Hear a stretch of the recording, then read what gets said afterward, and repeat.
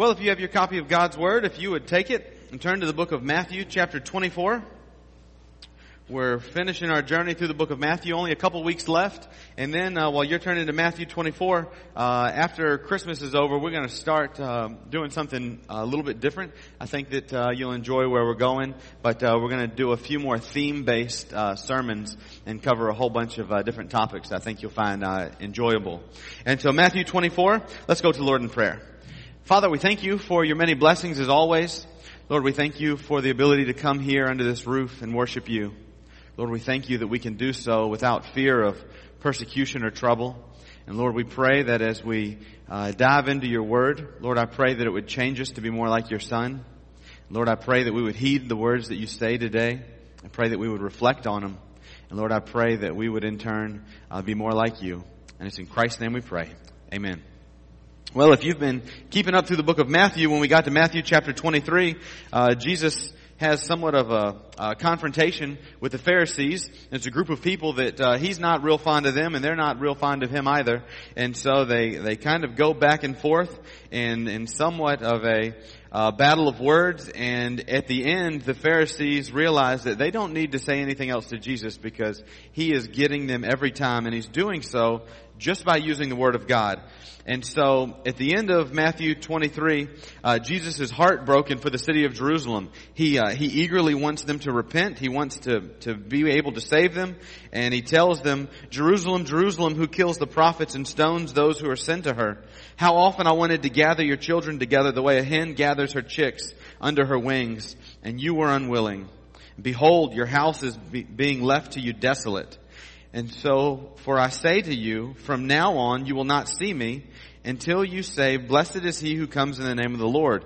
And remember, he's already come in on Palm Sunday, and they've already said one time, blessed is he who comes in the Lord. But he says, I'm going away, and then I'm going to come back, and you won't see me until then. And so, with this question in mind, when are we going to see you again? You lead into Matthew chapter 24. Matthew 24:1 says, Jesus came out from the temple and was going away when his disciples came up to the point out the temple buildings. They came up to point out the temple buildings to him, And he said to them, do you not see all these things? Truly I say to you, not one stone here will be left upon another, which will not be torn down. And so what's going on is that Jesus has been in the temple, he's been speaking with the Pharisees, and he's been having some of these discourses. And as they walk out, the disciples grab Jesus and they say, Jesus, look at this temple. Look how great it is. And so, do you see the irony here? The irony here is that you have God has become flesh, and that's Jesus Christ, and the temple was built as a dwelling place for God. And so the irony of them pointing out God's house to God is somewhat comical. And so they're pointing out how great the temple is, and he tells them, listen, eventually not one stone is going to be left here. And what he's doing is giving them a prophecy about AD 70 when the Romans are going to come in and they're going to tear the temple down and there's not going to be one stone left. You see, what had happened is that when Rome came in, they burnt the temple down. And when they burnt the temple down, all of the gold melted in between the rocks and everything. And the Roman soldiers, from what we understand, were told that any of the gold they found they could keep. And so if there was gold on the wall and a place burnt down and there's gold in the bricks and you've been told you can keep all the gold, what are you going to do? You're going to take it apart brick by brick and get every ounce of gold you can get your hand on. And that's what the Romans do. And so the temple is completely destroyed in 70 AD, and that prophecy of Jesus comes true. And so now we go on to verse 3. And this is why we started back in chapter 23. As he was sitting on the Mount of Olives, the disciples came to him privately saying, tell us when these things will happen. He's referring to the return of Jesus. Tell us when these things will happen, and what will be the sign of your coming and of the end of the age. And so I want you to remember these in context. Jesus has told them that they're not going to see him again until they say, blessed is he who comes in the name of the Lord. And their question is, when are these things going to happen? What will be the sign of your coming and of the end of the age? Now, as we get into these passages, I want you to remember that nobody said the word rapture yet. They're merely talking about when is Jesus going to return, and all of the people, when they're looking forward to the return of Christ, they're looking forward to Christ setting himself up in Jerusalem as king, and they're looking at getting out from underneath of Roman rule, right? Now, give me a little head nod. Like, we're a little weak today, so make sure everybody's with me. Good, everybody's alive. And so they're looking forward to Jesus setting himself up and freeing them from the earthly power that they're under. Now we get to verse 4. And Jesus answered and said to them, see to it that no one misleads you. So, there's going to be a lot of people misleading you. For many will come in my name saying, I am the Christ, and will mislead many. You will be hearing of wars and rumors of wars. See that you are not frightened, for those things must take place, but that is not the end. For nation will rise against nation and kingdom against kingdom, and in various places there will be famines and earthquakes. But all these things are merely the beginning of birth pangs. Then they will deliver you to tribulation and will kill you, and you will be hated by all nations because of my name. At that time many will fall away and will betray one another and hate one another. Many false prophets will arise and will mislead many. Because lawlessness is increased, most people's love will grow cold. But the one who endures to the end, he will be saved. This gospel of the kingdom shall be preached in the whole world as a testimony to all the nations, and then the end will come. Therefore, when you see the abomination of desolation which was spoken of through Daniel the prophet, standing in the holy place, let the reader understand. Then those who are in Judea must flee to the mountains. Whoever is on the housetop must not go down to get the things that are in his house. Whoever is in the field must not turn back to get his cloak. But woe to those who are pregnant and to those who are nursing babies in those days. But pray that your flight will not be in the winter or on the Sabbath. For then there will be a great tribulation, such as has not occurred since the beginning of the world until now, nor ever will. Unless those days had been cut short, no life would have been saved. But for the sake of the elect, those days will be cut short. Then, if anyone says to you, behold, here is the Christ, or there he is, do not believe him. For false Christs and false prophets will arise, and will show great signs and wonders, so as to mislead, if possible, even the elect. Behold, I have told you in advance, so that if they say to you, behold, he is in the wilderness, do not go out, or behold, he is in the inner rooms, do not believe them. For just as the lightning comes from the east and flashes even to the west, so will the coming of the Son of Man be. Wherever the corpse is, there the vultures will gather. And so he's gone on to tell them all of these things that are going to take place. And you know most of these things. There's going to be wars. There's going to be rumors of wars. Nation's going to rise against nation. And these are the beginning. And so everything you see on the news has to take place. And so you look at the news and you go, what in the world do we do? There's wars. There's rumors of wars. And all of these bad things are going on. And it says that all of these things have to take place. And so with our men's breakfast, Jack did us a delight, and he was catching us up on the political landscape locally and then a little bit even broader. And at the end, the question arises, what can we do about all of this? And the answer is that you can pray and you can vote. And you can vote your convictions is what Jack led us to. And then in the end, it's God working everything out. You have the power to pray and you have the power to vote. And God is going to work every single thing else out. And so, what does that mean for America on the big landscape when you watch the news? What does it look like? Are we going to continue in decline? Are we going to rebound? What are we going to do? And the answer is that, and you may not like this, but this is spiritually true, that whatever happens to America is going to have gone through the hand of God first. And while we think that sometimes we could do a better job doing certain aspects of whatever job is being done, the truth is that God is going to align all of the pieces in all of the countries the way that He wants to, so that He can bring about things to a close. And so all of these wars, all of these rumors of wars, all of these really do fit into context biblically. And everything is going to be okay. It may not be pretty, but it's going to go the direction ultimately that God wants it. And the same thing is true with your life. If your life you feel like is in a downward spiral sometimes, you can be confident that the same God who created the universe has got your life right in His hand. And He, if you know Him, is going to keep you exactly where you need to be. And the same thing is true with our country. And so we keep going on. They're going to deliver you over and they're going to kill you. We've been, last night we had the spooktacular, part of it was here, the ghost walk. Part of the ghost walk takes place in our cemetery. And since, I told the town that we don't tell ghost stories in our cemetery, I tell them stories about, people who have died for the sake of following Christ. And it said, in the book that I read them, and this is right in line with, They're going to deliver you over to tribulation and kill you. Right in line with that, this book was written in 1998. And in 1998, there were 156,000 Christians martyred around the world. And so all of these things are taking place that that Jesus in the Gospel of Matthew has said have to take place. And it's estimated that 164,000 were martyred in 1999. And that number has just been increasing and increasing and increasing. And I wish I had some up-to-date numbers for you. I just don't right this minute. But all of these things are happening. Verse 12, lawlessness is increased. People's love will grow cold. You watch the news and you tell me if you're not watching a group of cold-hearted individuals who don't have love for their brother and sister.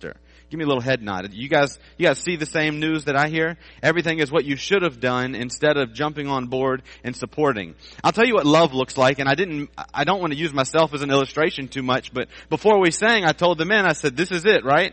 And they said, yeah, this is it. I said, it's not too late for me to tell Betsy, let's skip it and do it next week if y'all are uncertain. And they were like, nope, let's do it. And I said, well, if the ship is going down, I'm going down with it. We're not gonna naysay it. You decided to do it. Betsy wants to do it. The guys want to do it. I'm right in there with you regardless of what happens. No complaining, no anything. It's just we're going to all give it our all. And the doggone thing turned out pretty good for the 7 or 8 men that were up there. So thank you. But that's what love looks like. Love jumps on board and is in. And wherever things go, that's where we're going. And that's what's so great about families and such. Families stick together no matter how many bad decisions people make. They stick together and they get through things. But in the end, people's love is going to grow cold because of lawlessness. And so all of these things are happening. You get down to verse 16 and you go, wait, or verse 15, and you see, wait a minute. This is where it really seems to get imminent.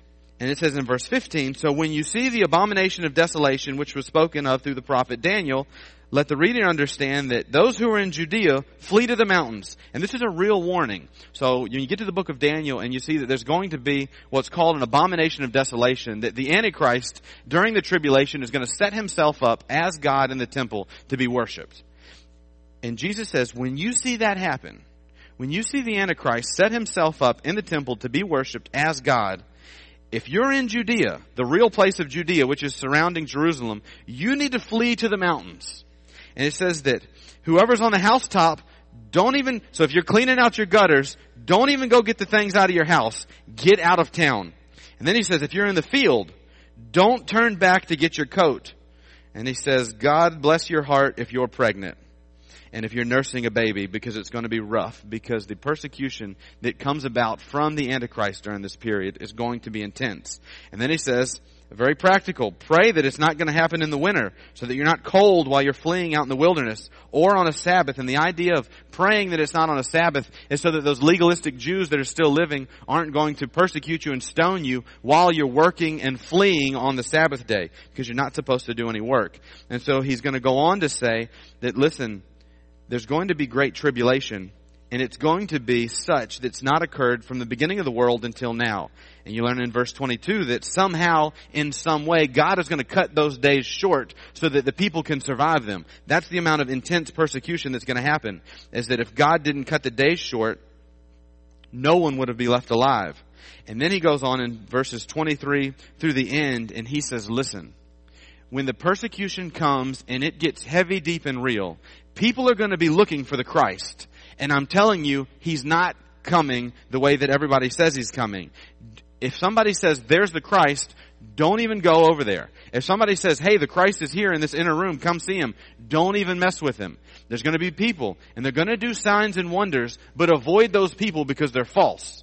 Christ is coming back like lightning from the east to the west. So is the coming of the Son of Man. And so there's going to be people that arise and come on the scene and want you to follow them, but they're all false. And then you get into some different illustrations that he gives. And he's going to give illustrations for the rest of this sermon, and he's going to give them for next week's sermon as well.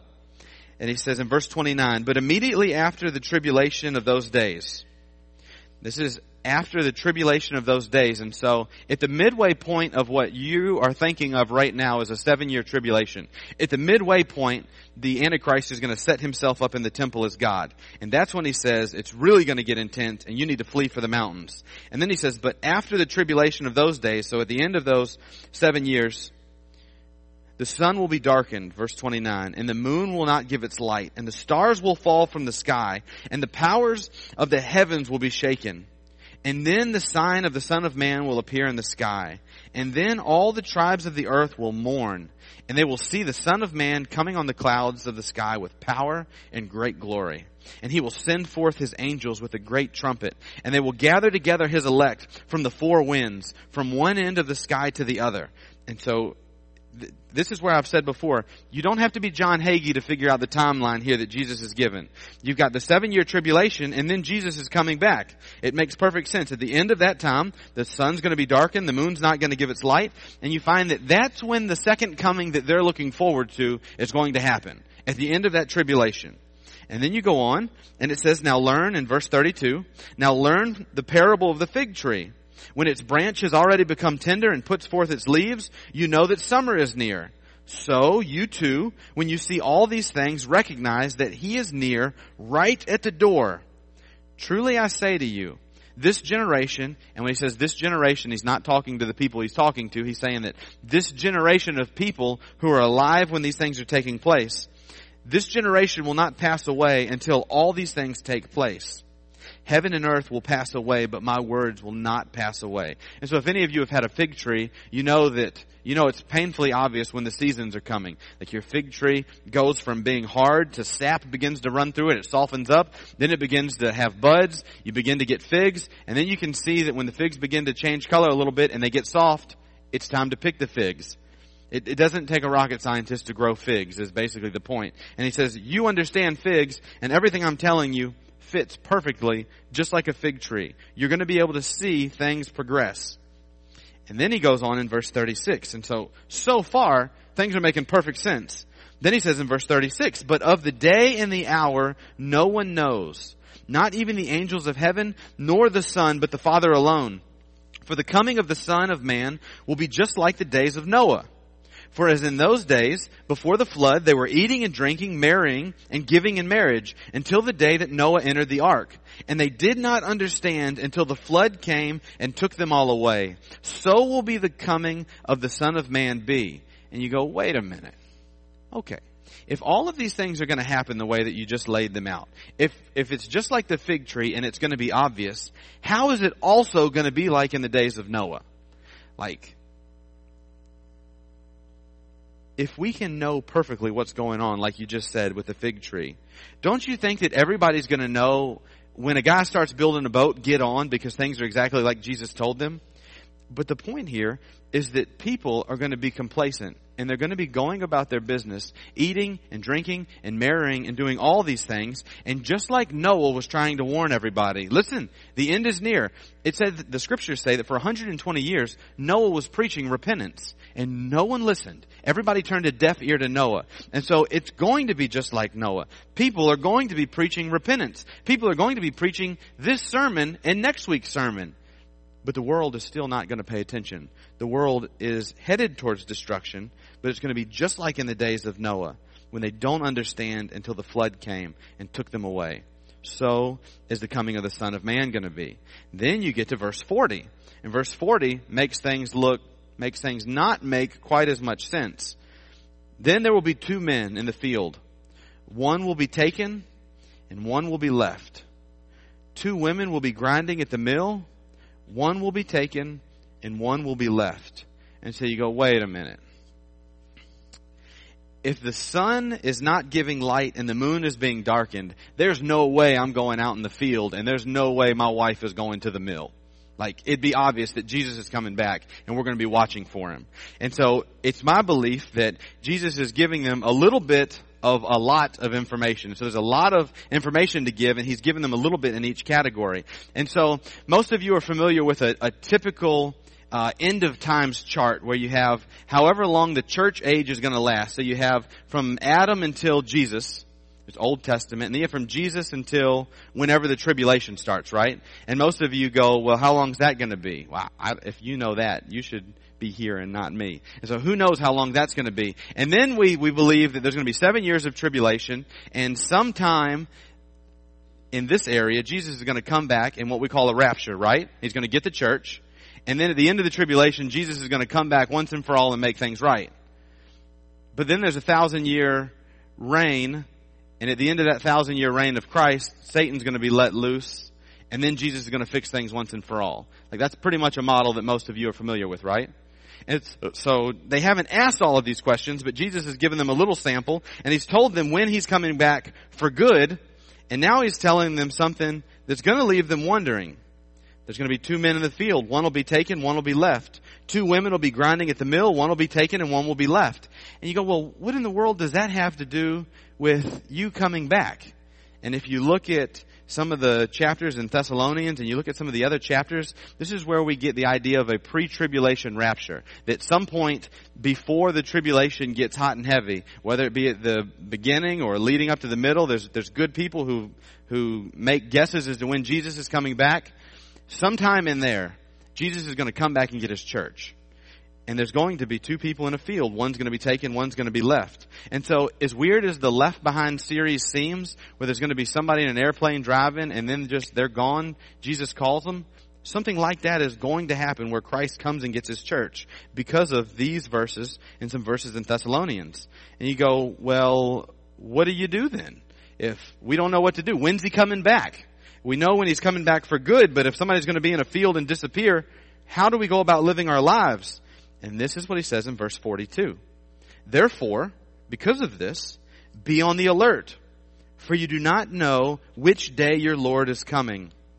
But be sure of this, that if the head of the house had known at what time of night the thief was coming, he would have been on the alert, and he would not have allowed his house to be broken into. For this reason, you also must be ready, for the Son of Man is coming at an hour when you do not think he will. And so point being here that, listen, Jesus tells them, don't worry, I'm coming back, but you don't know when. And you go, man, I wish Jesus would have told us a little bit of more information about when he was coming back. But think about your life just for a second. Just think about it. And think about all of the deadlines that you have in your life. How many of those deadlines do you get everything in line real early and you work at it hard all the way up until the deadline? Any of you type A people out there that do that sort of thing? Most people are not like that. Most of us, when we know a deadline is coming, I got another month. Sunday morning service that comes around every week. You know, I still got time to do that. It's only Thursday. I got more time before Sunday. That's how we are as people. We're procrastinators. And so just imagine that Jesus says, hey guys, I'm coming back at October 28th, whenever, 2015. How much of your life do you think you would have wasted? You would be exactly like many of your friends who are putting off being saved until life gets tough. That's what most of us would have done. Most of us wouldn't have been the type of people to get saved and then work hard all the way up until the deadline. We would be right there with the rest of the batch, procrastinating until the last minute till Christ comes back. I just believe that to be true. And your silence gives evidence that you probably think it's true for you too. So you don't know when he's coming back. And then he says this in verse 45. Who then is the faithful and sensible slave whom his master has put in charge of his household to give them their food at the proper time?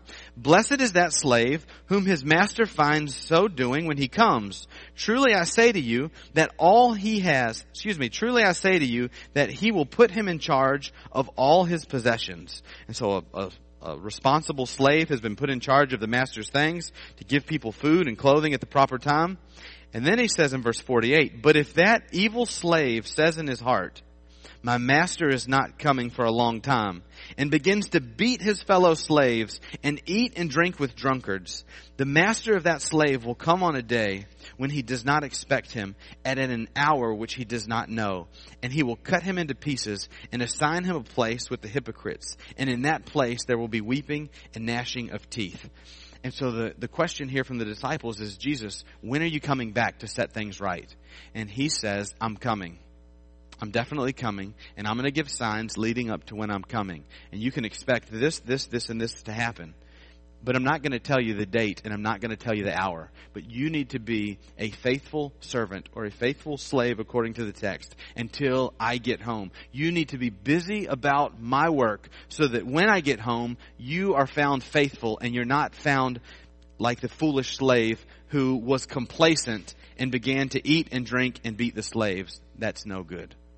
And so he says, what you do in the meantime, what you do until I come back, is who you are, and that's what you'll be rewarded upon. And so with All Saints Day, which is the Halloween is a day that's coming up this week, all of you know, and All Saints Day is the Christian holiday that's been celebrated, and then we get Halloween because it's been combined with another pagan holiday. But in light of this All Saints Day, and in light of this, us working hard because we don't know when the date or hour is, and hopefully you know that All Saints Day is a day that we celebrate people who have paid the ultimate price for following Christ. And I've got this book full of stories of people who have given everything to follow Christ. And last week, when I was going through the timeline, there was some interest in some of those people from some of you guys. And so I have a story of one of those people who's responsible actually in part for the gospel coming this far into North Carolina and to us. And this guy's name is William Tyndale, and this story takes place in 1536 A.D. William Tyndale is the guy who put the Bible into the English language so that people can understand it. And there's a story I want to read to you. And the purpose for reading this story, it's a little bit lengthy, but I want you to hold on. The purpose of reading this story is that William Tyndale is someone who was a faithful servant of God the whole time that he was on earth. You and I need to be faithful servants of God the whole time we're on earth. And I want you to see the giant things that he accomplished for the kingdom. And I want you and I to be people who dream big and accomplish big things for Christ while we're still here on this earth. We don't need to be people who are always studying and always looking to see when Christ is going to come back and understanding these timetables, but we need to be out. We need to be reaching people for the gospel so that when Christ comes back, more people are ready. And so it says here, this is a conversation that William Tyndale was having. It would be wrong to translate God's holy word into English, the doctor of divinity said sternly. Only a language like Latin or Greek is able to fully convey God's truth. English is a vulgar language, fine for plowmen and shopkeepers, but hardly suitable for the Bible. William Tyndale's eyes blazed. He was a highly educated man, fluent in several languages, including Greek and Hebrew. Not only can an accurate English translation be done, it should be done. The scriptures of God are being hidden from the people's eyes. The only way that poor people can read and see the simple, plain word of God is if it is turned into their mother tongue, English. In the early 1500s, only scholars could read God's word. The only legal Bible was Latin, which most of the common people could not understand. Since they could not read God's word for themselves, they had to rely upon what others said to them. It was illegal to own an English Bible or even memorize scripture in English. In fact, in 1519, 7 Christians were burned at the stake in Coventry, England, for teaching their children the Lord's Prayer and the 10 Commandments in English. Before long, the two men were arguing heatedly. Tyndale quoted scriptures. The doctor quoted man-made traditions and church rules. Finally, the doctor of divinity shouted, "It would be better to be without God's laws than without the Pope's." Tyndale courageously replied, "I defy the Pope and all his laws. In fact, if God spares my life, I intend to make it possible for a common farmer, a plowman, to know more of the scripture than you do." Within a year of Tyndale's conversion with the doctor of divinity, he decided it was no longer safe for him to stay in England. So he traveled to Germany. There he lived under an assumed name while he worked to finish his translation. When spies from England found him in Germany, he escaped to Belgium where he printed thousands of New Testaments. In 1526, Tyndale's English New Testament began trickling into England. The scriptures, now referred to as the Pirate Edition, were made smaller than conventional books. This size was easier to smuggle into bales of cotton and containers of wheat being shipped to England.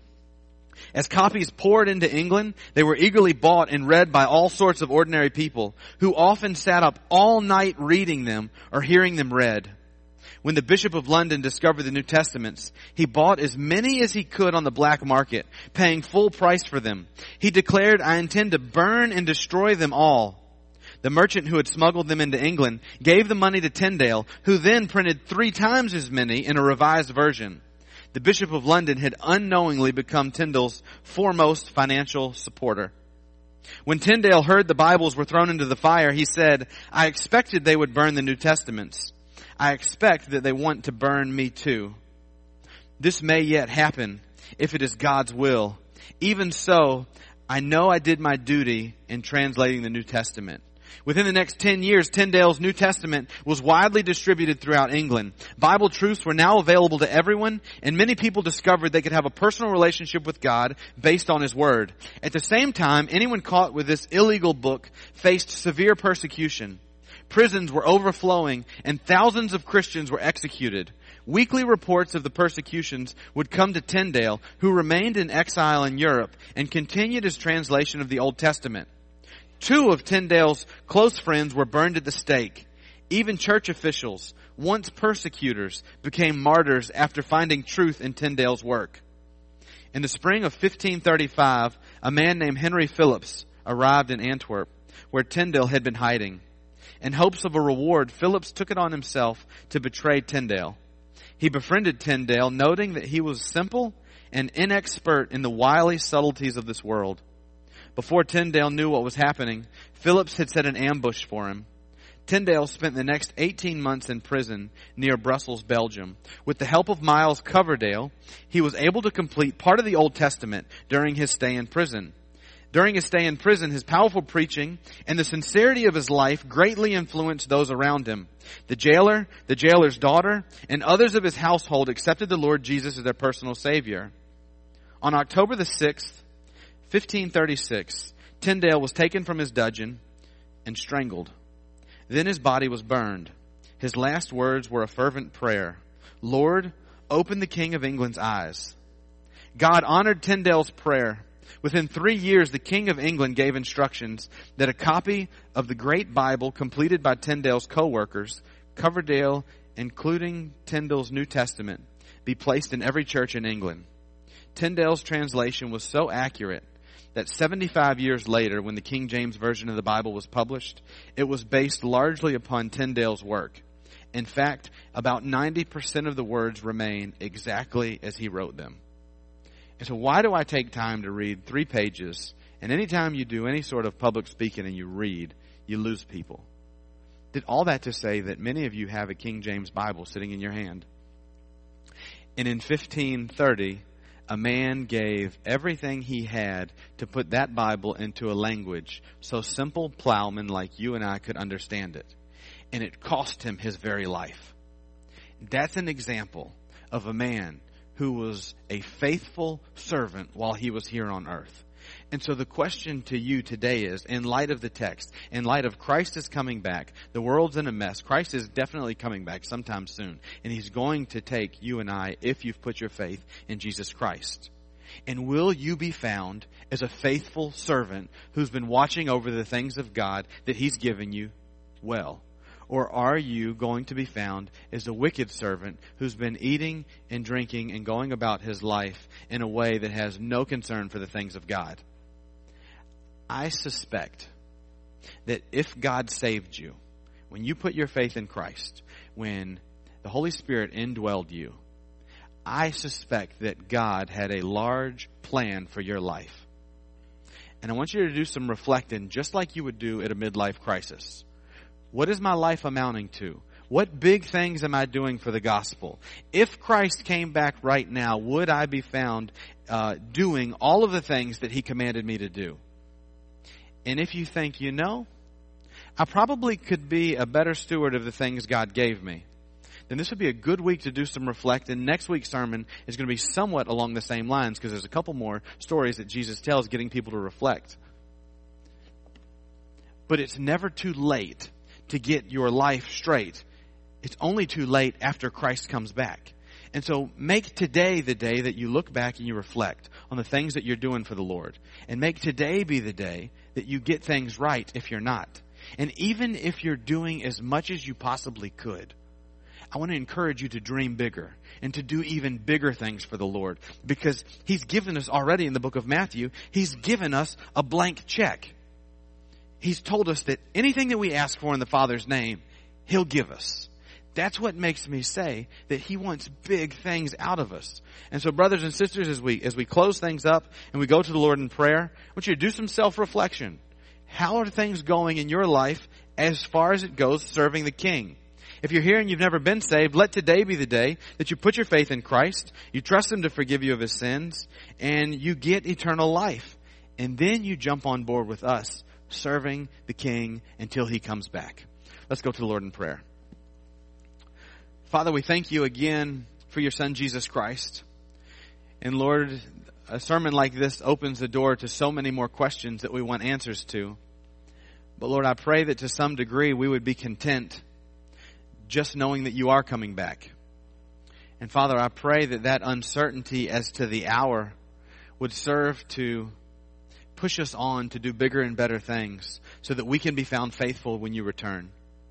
Father, I pray that if there's anyone here who doesn't know You, I pray that today would be the day that they enter into a relationship with You, with You as their Lord and Savior.